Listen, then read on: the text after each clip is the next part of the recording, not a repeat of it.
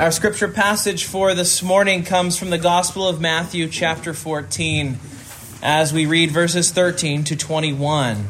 Probably a very familiar passage to many of us. Hear now the word of God. Now when Jesus heard this, he withdrew from there in a boat to a desolate place by himself. But when the crowds heard it, they followed him on foot from the towns. When he went ashore, he saw a great crowd, and he had compassion on them and healed their sick. Now when it was evening, his disciples came to him and said, "This is a desolate place, and the day is now over. Send the crowds away to go into the villages and buy food for themselves." But Jesus said, "They need not go away. You give them something to eat." They said to him, "We have only 5 loaves here and 2 fish. And he said, "Bring them here to me." Then he ordered the crowds to sit down on the grass, and taking the 5 loaves and the 2 fish, he looked up to heaven and said a blessing. Then he broke the loaves and gave them to the disciples, and the disciples gave them to the crowd. And they all ate and were satisfied. And they took up 12 baskets full of the broken pieces left over. And those who ate were about 5,000 men, besides women and children. Thus ends the reading of God's holy, inspired, and inerrant word. May he lay its eternal truths on our hearts this morning. Let's pray together. Lord, we know that in you are all the stores of riches that we need. You are the Lord, the only wise God. Would you share your wisdom with us? We ask you because there is no one greater. There's no one we could go to. There is no one wiser. Would you send your Spirit to give us hearts that not only hear your word, but love your word. Give us souls that treasure what you have to say to us about yourself, and change us because we have met with you. We ask it in Jesus' name. Amen. You may be seated.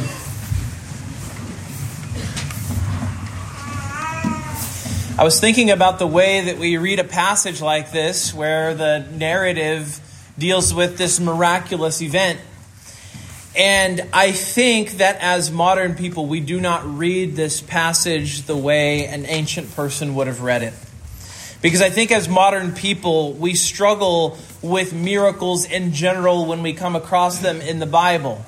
I mean that even as believing Christians who believe these things, even those who believe exactly what I said just a moment ago, that this is God's infallible, inerrant word, even we have been impacted when we come across passages that deal with miracles. Here's what I mean. Even if we believe in the miracles, we live in a world that is deeply antagonistic to the miracles in Scripture. David Hume, for instance, is one of the earliest modern philosophers. He was famously a skeptic. Hume was completely convinced that the laws of nature never change and that they can never be violated. In other words, Hume decided that miracles were just impossible. He ruled them out as a possibility in the physical universe. And he believed that as a matter of faith. Hume had no evidence for this belief that miracles don't happen, except that he himself had never seen a miracle. He was aware of people who had claimed to see miracles before, but because he himself had never seen a miracle, he wrote them off. Now, David Hume's view of miracles has largely held sway ever since he expressed it in the 1700s, at least in the academy, certainly, and in the people who teach the people who teach the people who teach us. And what that means is that even when we as Christians are completely convinced that this miracle took place, that these are historical events, that these aren't just parables, that these aren't just tall tales meant to have a moral to the story, even we believe they took place in real time and space, we still tend to mostly focus on the existence and the reality of the miracle. You're right. When we read a miracle in Scripture, we're just excited that it happened.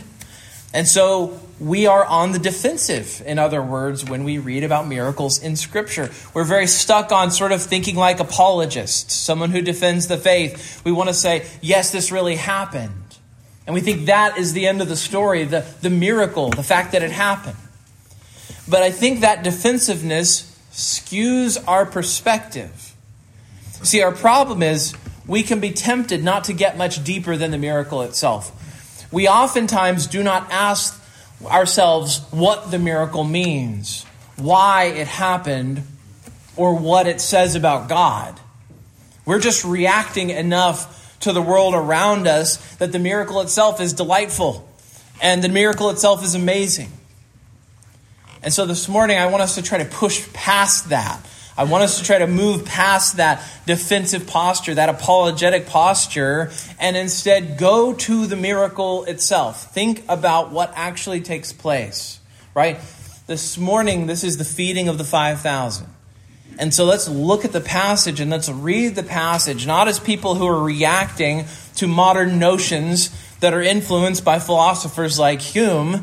And instead, let's be excited to have a front row seat to this miracle. And let's not look at it hoping to convince the unconvinced necessarily.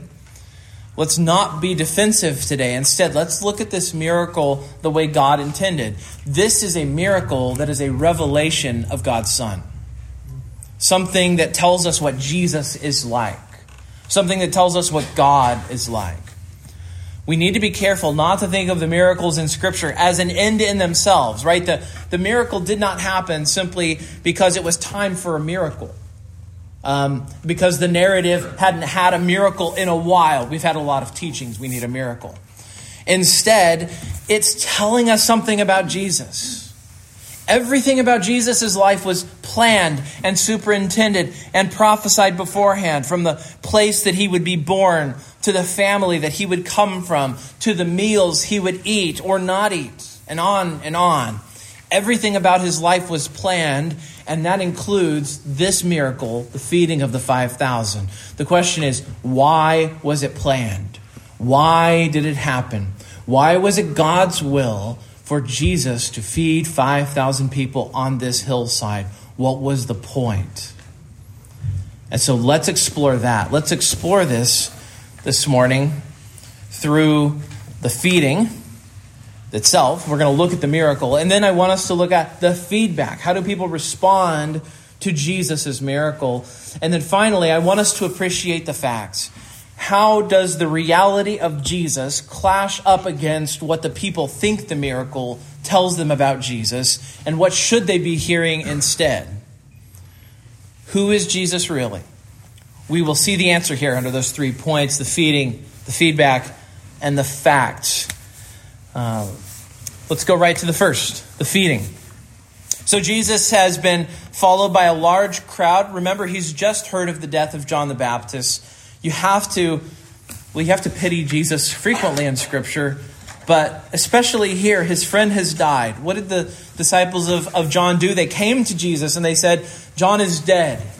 Herod has beheaded him. Jesus then hears this and he withdraws to a desolate place by himself. His intention is, he's in mourning. This is a man whose cousin has died. This is a man who has lost someone very close to him, someone very important to him. He wants to mourn. He wants to, if you want to put it in modern language, he wants to process. He wants to go away and process. He's praying, he's going before the Father with these things, and yet the people have something else in mind. So Jesus is followed by this large crowd. This is a crowd that's seen his miracles, they've seen his healing. And instead of being annoyed with these people, and I have to be honest, I would be annoyed. I say this all the time. It's good that I'm not God. It's good that I'm not Jesus. Because I would just be like, well, I'm going to go further away from you guys when I see the crowd coming. I'm going to really withdraw. And he doesn't do that. Instead, it says, we're so prone to self-pity. We are so prone to self-pity. And maybe ministers especially. And Jesus, instead of self-pity, instead of having compassion on himself and saying, well, I'm supposed to do self-care right now, right? I'm supposed to do self-care. This is me time. This is time for me to have compassion on myself.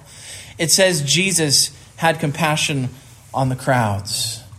He has compassion on these folks who come to him in their need and in their desperation. And as time goes on, the disciples, they confront Jesus with a problem. They say, Jesus, we're isolated out here. These folks need to go feed themselves. And yet Jesus has a different plan. He says they need not go away. Right? Your plan, disciples, is not the only plan. You can give them something to eat. So what kind of answer do the disciples give? Well, they answer by stating their limitations. They begin by telling them something not about Jesus, but about themselves. Right?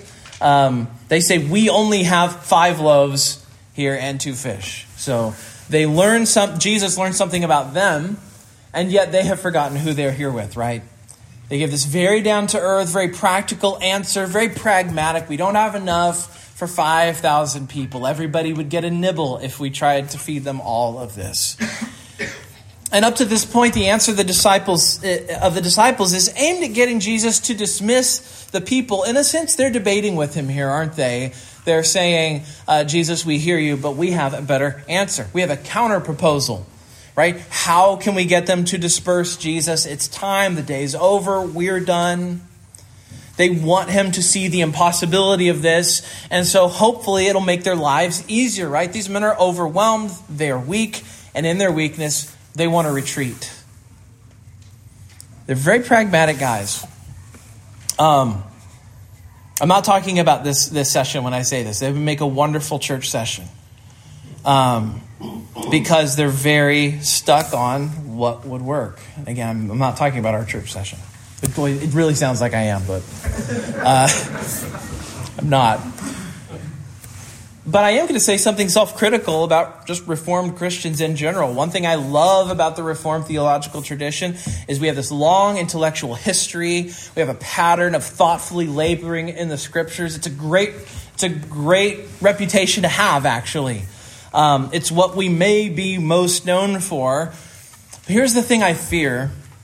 The thing I fear is that we are known for knowing things. We are known for having, maybe, hopefully, solid theology. But we are not always known as people who run to God first. And that may not be fair. In fact, I would argue it's not fair. But we are not known as those always who fully depend on God. Not in any kind of miraculous way. We tend to be the engineering types, the scholarly types, the intellectual types. In other words, the types who have the answers.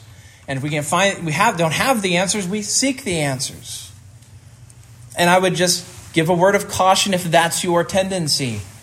It may be that we can be so careful and so thoughtful and so even rationalistic that we can do the same thing the disciples here do, right? How can we do this? This is beyond us. We'll just have to send the people away, right? Sort of the equivalent of our budget won't allow that sort of thing. And all of these things are very responsible. That's why I would say they would make a good session, because a session should be responsible, right?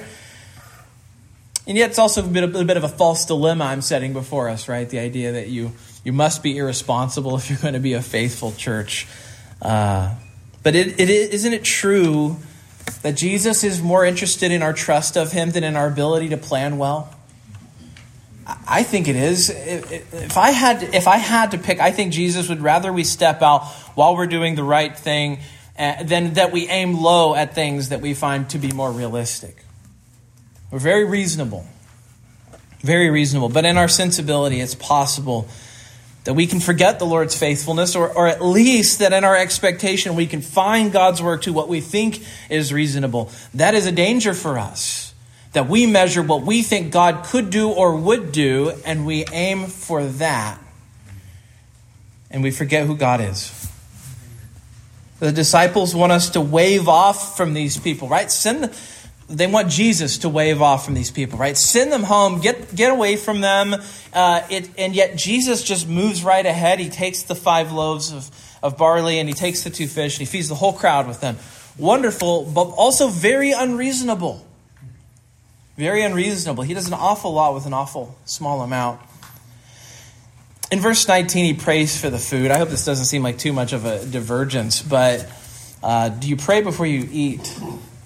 The reason I ask is not that I think that what this passage is saying is you must pray before every single meal. There's a difference between an indicative, something that happened, and an imperative, something we're commanded to do. The biblical practice here appears to be that Jesus prays before serving these people. He does it here. He does it again in Matthew 15. He does it in the Last Supper in the upper room. Praying is not just a means to a miracle. It is a way of remembering where this food comes from. In Matthew here, it just says that he prayed a blessing. He says a blessing. In Mark's gospel, Mark actually tells us the content of this prayer. He says that he gives thanks. He gives thanks before the meal. In this case, none of this food would happen without the miraculous provision of God. There's another place where Jesus tells us that we should pray regarding what we eat. He says that we should pray for our daily bread. Ask God, provide us with our daily bread. And so, maybe you pray before meals, especially if you're kids. Maybe you're like, why do my parents pray before meals? Why do we always do this? Think of it this way. What's the purpose of praying before you eat? Or what's the purpose of praying in general? It's a way, at least in this case, it's a way for us to say, you did it, Lord. You've given us what we need once again. All right, it's a method of giving God glory for something very mundane. What's more mundane than eating? I mean, unless you live in poverty, eating every day is a pretty normal thing. In fact, for many of us, our day is organized around it, right? What's the first thing? Parents, your kids are on summer vacation. What's the thing that the kids always say around 1 o'clock? What's for dinner, right? They already want to know what's for dinner, and you're like, wait a minute, we just ate chips for lunch. You want more chips for dinner? It's so mundane. The whole day's organized around it. If we're not eating, we're thinking about eating. And Jesus says, pray for that. Thank God that you ate your chips or whatever it is that you had, right? It's a way of saying to God, you keep us fed and you didn't have to. You provided again. You gave us our daily bread and then some. Praying before you eat isn't superstitious. I grew up in a family that prayed like this. My grandparents prayed like this. I remember my grandma praying like this. I can still remember my grandma Doris praying in this voice. But she would always say it like this because she was a very, very Kansan lady. She'd say it like this. She'd say, bless this food and nourish my bodies. Bless this food to the nourishment of our bodies. The translation from Kansan into... And I know that sometimes our prayers can become rote. And I know for a fact that sometimes in my prayers at the meal table, I have defaulted to bless this food to the nourishment of our bodies. And I know my kids have heard that prayer from time to time. Well, I have one child that most Friday nights we end up having pizza at our house. And you wonder, where does it come from? Pizza every Friday is a great plan if that's what your goal is. And one of my children, whose name will not be mentioned because I have to pay them if I mention their names in the sermon, will pray this way: bless this food to our bodies, even though it isn't very healthy. It's like a very repeated thing that we hear. And so the point of praying is not that it makes the food healthier or something like that. Lord, tell my body I just had broccoli, that kind of thing, right? It's not. It's a means of giving thanks. It's a means of saying, I know where this came from. I know who this came from. It's God. And so we're just remembering who gave the food. We sometimes think our prayers have to be fancy, that they have to be long and drawn out or flowery, and they really can just be as simple as, God, you fed us again. Thank you very much. Prayer doesn't have to be as flowery as it sometimes is here up at the church, right? Sometimes it can be very simple. In fact, it should be very simple. Paul says, pray without ceasing. You pray simple prayers when you're praying without ceasing. And so Jesus hands the loaves and fish out, and he keeps handing, and he keeps passing, and the disciples keep handing, and he keeps going. And as he does, somewhere along the way, the real miracle occurs. The bread keeps coming, and the fish keeps coming, and the crowd keeps eating. And Matthew says they had enough to eat, that they were satisfied, is the language that Matthew uses. He doesn't say they got enough to keep from passing out. He says they were satisfied. Jesus fills the crowd. He completely satisfies the crowd from such small beginnings. Now, there's an immediate lesson I think that the miracle teaches us, and it's plain to see, and it's a message about the power of God. Right? A miracle like this is incredibly baffling and impressive. Have you ever thought about how this actually looked to do it? I remember years ago watching I think it was the Jesus film that I saw when I was very young, and they were pretty clever when they did it. They just showed Jesus praying, and then they just showed a bunch of fish getting dumped in a basket and a bunch of bread, and they didn't have to, visualize it, because you can't visualize it, right? As soon as you start trying to visualize how this works, our minds break, right? Does he pick up a fish and there was another one where he lifted it? Were there just more underneath? Did he break the bread and there was more back on the loaf, right? As soon as we try to figure it out, and as soon as we try to look at the miracle as if we're David Hume, it starts to sound like we're making fun of the miracle. And see, the reality is something like this is simply beyond us to comprehend. That's why it's a miracle. And that's because of who God is, right?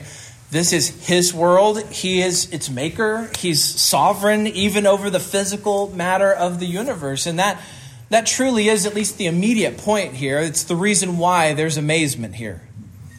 The best I think we could say this morning is that Jesus amazes his disciples and he amazes the crowd. And that actually leads to the next thing I want us to focus on, which is the feedback. We see the feedback of the crowd. Matthew doesn't give us their feedback. But if you go to John's gospel, John in John chapter 6 does record their feedback. And to tell you the truth, the feedback he gets from the crowd is intense, and it's really unwelcome what happens here. Because John says this, he says, when the people saw the sign that he had done, they said, this is indeed the prophet who is to come into the world. That's the immediate reaction they have, which sounds great. Like all of us who are reading along in Matthew's gospel thus far, we're like, great, it is so good to see more people recognizing who Jesus is. But then John says, Jesus perceived something else in this answer. There's something else going on here. Jesus perceives that they were about to come and take him by force and make him king. So when they hear prophet and they hear the prophet come into the world, the thing that clicks into their heads is not who Jesus actually is, but it's somebody else. So the feedback here is they love him, but not in the way that Jesus would hope. So what do they mean when they say he's the prophet come into the world? They immediately get him right and wrong at the same time. Right? The prophet they've been looking for is prophesied in Deuteronomy 18:15. So if you look at Deuteronomy 18:15, Moses is speaking of somebody who's going to come after him. And here's what the prophecy says. He says, the Lord your God will raise up for you a prophet like me from among you, from your brothers. It is to him you shall listen. And then look what God says to Moses in verse 18. He says, I will raise up for them a prophet like you from among their brothers, and I will put my words in his mouth, and he shall speak to them all that I command him. So this is the prophet that they're expecting. Right? The people are saying, look, Joshua wasn't really that prophet. He was maybe an immediate fulfillment of it, but there was a greater prophet still to come. Right? God promised them a prophet like Moses. And remember what they thought of Moses. They thought of Moses in very high esteem. And for the people living in Jesus' time, Joshua was not really the fulfillment of this. Joshua was a great leader, but he wasn't the same caliber as Moses. They still expected someone greater.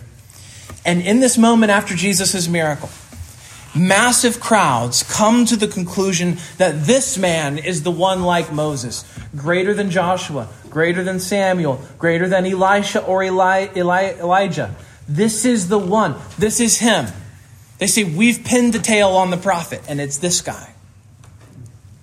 And we know they're right about this because in Acts chapter 7, Peter gives this sermon to all these people, and he says that Jesus is the fulfillment of that exact promise.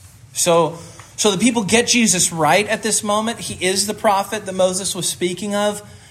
But, and there is a big but here, but they draw the wrong conclusion. They assume that this prophet should then be their earthly king. That's the assumption where they go wrong. And Jesus flees from this because this is not why he came. In this moment, we learn something about who Jesus is not. And Jesus is not a political figure. Right? He has the opportunity to be, and he could be. He would be, if Jesus had been the head of Israel at this moment and risen up, he would have been the best leader Israel ever had. They would have built the best earthly kingdom you ever saw. It's so easy to be pragmatic that we can think the only way we're really making a difference is by being politically involved. And surely the Jewish people told themselves, I'm going to be useful. The rest of you people are obsessed with the law and you're obsessed with the sacrifices. I'm actually going to make a difference. And that's what the zealots were in Israel. And I have to admit, political involvement does feel practical. It does feel useful. And it's not wrong to be part of it. And yet Jesus says that for him, politics would be a huge distraction from the mission which he has. See, Jesus understands that being a worldly king and the savior of the world are mutually exclusive. He cannot be the king of the world and a leader of an earthly kingdom and die for his people. He cannot be both. He cannot do both. It's one or the other. And in fact, there's really no contest. One of those is much more important than the other. One is his mission, one is not. And to see Jesus as this, as a king, is actually to set our sights far too low. The problem with the people who said, let's make him our king, is they thought far too little of Jesus. Politics, I think, in theory, can, if done well and done right, make the world better. But it is nothing compared to eternal life. Right? Debating taxation may move the national debt counter or change what the government says we can or can't do, but it can't rescue souls from sin. So for Jesus, there's just no contest. He came to be a savior, not an earthly king, not a politician. Which he would have been great at those things, and he's not. They get Jesus right, he's the prophet, and they get him wrong by thinking that means he should be king. So because of the feedback of the people, what happens? Jesus is forced to respond, and when he does, we learn one final thing about Jesus, which is facts. We learn the real truth here. See, what does Jesus do? Well, we're going to see more of this next week. But in verse 22, Matthew tells us that immediately he made the disciples get into the boat and go before him to the other side. The plan of Jesus is not to start a political revolution. That is not what he is, right? This forces us to reckon with the truth of who Jesus is then. Who is he? On the one hand, we've already seen it. He's not a political ruler. He didn't come for that. Every time the people even hint at making him their king, he runs for the hills, right? So that's not why he came. I just touched on this already, but I'll say it again. If we're ever tempted to put our hope in political rulers, this should just really give us pause, because if politics and rulers were really the most important thing to us, Jesus would have come in that way. He would have, because He would have started an earthly kingdom and all that entails, but he didn't, because his mission was greater than that. Instead, his gospel goes out to all kinds of nations. The gospel, this is amazing. This is just something that, I'll mention this in just a moment. This is something that isn't true of every religion out there. The gospel can be preached in a democratic context, a totalitarian context, an anarchic context. It can be preached in any context you can think of, any kind of situation you can think of. The gospel fits there. It doesn't mean the gospel will be welcomed there. It doesn't mean that we would want to live there, but it can go there, and it can be preached there without having its fundamental integrity uprooted. Right? The fact that the gospel fits in so many political contexts means that all people can come to know the Lord regardless of where they live or who is ruling. One One of the great, amazing things to me is the way that not even just Christianity, but Presbyterianism is spreading like wildfire in China. An environment in which you would not necessarily think this would be great fertile ground for the gospel to grow and spread. And yet it is. And I met at General Assembly brothers who are there right now, and they're living in that context, and they're watching the gospel flourish. You would not think that's the kind of ground where it would grow, and yet it is growing. And they pray for us. They pray for opposition for us so that we would learn what it's like to trust in God and not in kings and in chariots. This is something that distinguishes biblical Christianity from something like Islam. In Islam, there is really no reading the Quran in any language except Arabic, right? It can spread. Islam can spread, but it happens forcefully, and it takes the politics and the language and the culture of Islam with it, right? It takes Arab culture with it. This is why it has to spread forcibly, because its spread entails total social, linguistic, political change. Now, that doesn't mean there are no downstream effects of Christianity's spread, but it means that the gospel can go even if those other changes aren't happening out in front of it. We should praise God that at every turn, Jesus resisted attempts by people to make him an earthly king and create an earthly kingdom. Who is Jesus then? Who is this miracle revealing to us? What is the bigger issue here than just the miracle? It's telling us multiple things. One thing it's telling us is this, that he is greater than the prophet Elisha. In 2 Kings chapter 4, Elisha fed 100 with 20 loaves. Here, what does Jesus do? He feeds 5,000 men. And counting women and children, the number is far larger than that. Elisha was a greater prophet, but Jesus is greater than Elisha. Right? So if you would look at a Jewish person back in Jesus' day and ask him, who are the great prophets? They would point to Moses. They would point to Elijah and Elisha.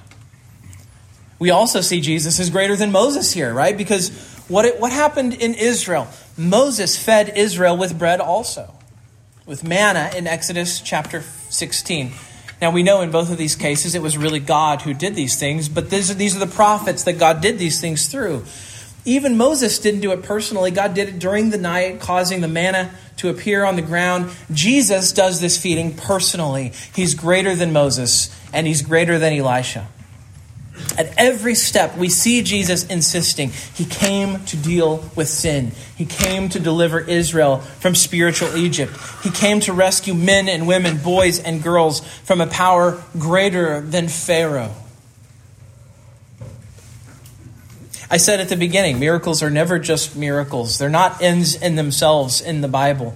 They are ways for God to instruct and teach his people what he is like. And so with that in mind, what does this miracle teach us about God? For starters, it teaches us about God's compassion. Jesus fed these people even before they asked. As far as we know, they didn't step out and complain about the food or ask for food. Calvin, in his commentary on this, makes this point. He says, Christ takes care of those who neglect themselves in order to follow him. Christ does not wait until they are starving and crying out. He provides food before they even ask for it.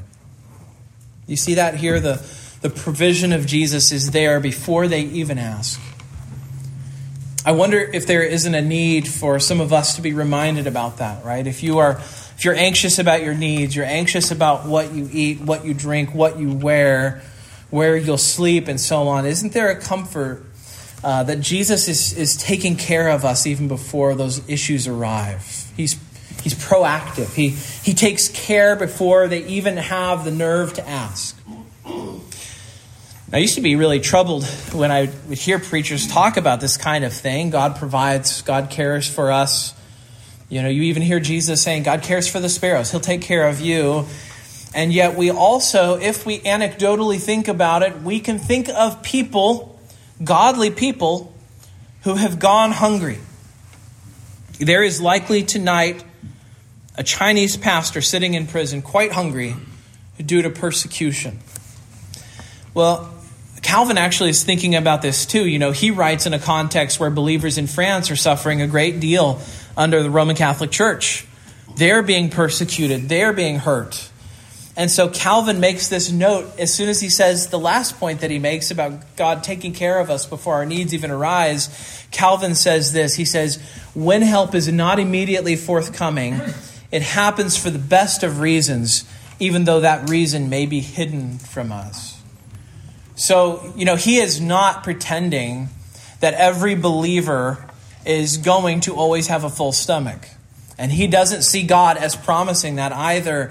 And yet he also is giving a word for those who are in this situation or anticipate someday being in this situation, that it is a moment in which we trust the Lord our God, even when we don't have the answer forthcoming and we don't know when it will come. In other words, he's saying, trust God before it comes or before it doesn't come. So if it doesn't come, we know that God is right and he is good, even if the reason is hidden from us. And the reason is always hidden from us. It teaches us about Christ's compassion. It also teaches us about Christ's sufficiency. Jesus later on in Matthew is going to make a big deal about the number of baskets that are left over.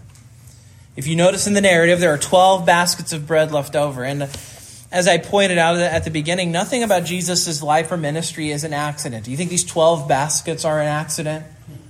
At first you might think that it's an accident until Jesus actually points to the number and says, didn't you see how many baskets were left? He says this to the disciples. Jesus actually tells them, gather it up, make sure none is wasted. He actually wants an accurate count on what's left. The full amount is 12. Why? Consider this. I just pointed out above, there's an Exodus pattern here, right? God has rescued his people from the desert. Here they are. They're in the wilderness. Moses was used by God to feed the people and bring manna in the wilderness. And in that instance, there are 12 tribes traveling in the wilderness and being fed. 12 children of Israel whose families were provided for in the Exodus. And when the manna came down, they were only allowed to gather up enough for that day each time it happened. And so the 12 tribes would gather up enough bread for their families, but not more. What has Jesus done here but shown in a very stark way that he brings enough bread for his people? He brings enough bread for Israel. He has all that they need. What Jesus gives is sufficient. He's revealing to us something about his sufficiency. Jesus really is enough. Jesus is all that we need. If you're united to Christ by faith, there's nothing more that you can do or add to make yourself more acceptable in the sight of God. Right? If you ask, what makes me acceptable in the sight of God? There's nothing you could say about yourself. What makes you acceptable in the sight of God is Jesus. So if you have Christ, you have it all. You have everything. This passage is also teaching us not just about Jesus' sufficiency, but he's the God of the Sabbath, or the Passover. I mentioned there's nothing accidental about Jesus' life. That includes the timing. This feeding takes place during the Passover. Right? The Passover was also a meal not unlike the one that Jesus prepares. Of course, it was more than a meal. It was a whole observance in which Israel remembered that what happened?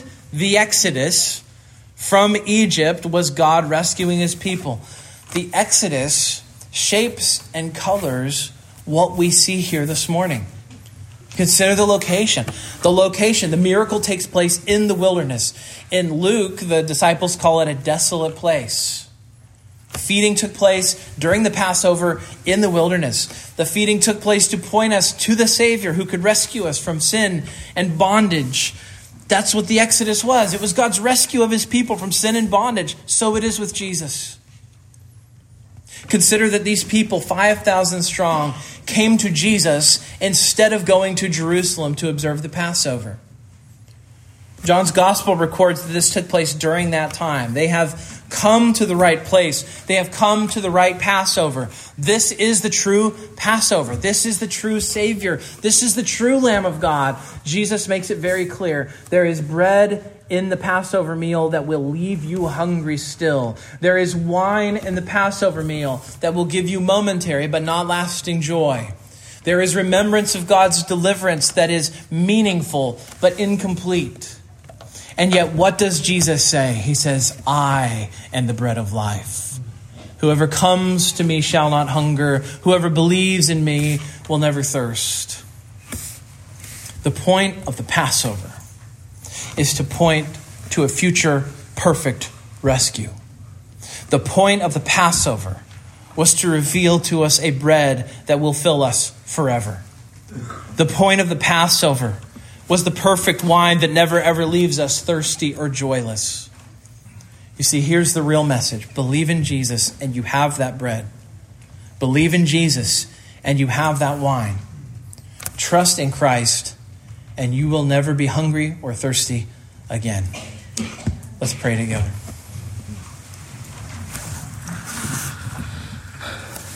Oh God, we know that you have shown us your Son today. You've revealed him to us as your Passover lamb, as the bread of life, as the one who has life in himself. But it's one thing for us to hear, for us to see, for us to understand. And it's another thing for us to love your Son. And so send your Spirit this morning into the hearts of your people so that we do love your truths and so that we do rejoice to truly know him. Give us the eyes to see. Give us ears to hear. Give us hearts to love Christ. We ask it in Jesus' name. Amen.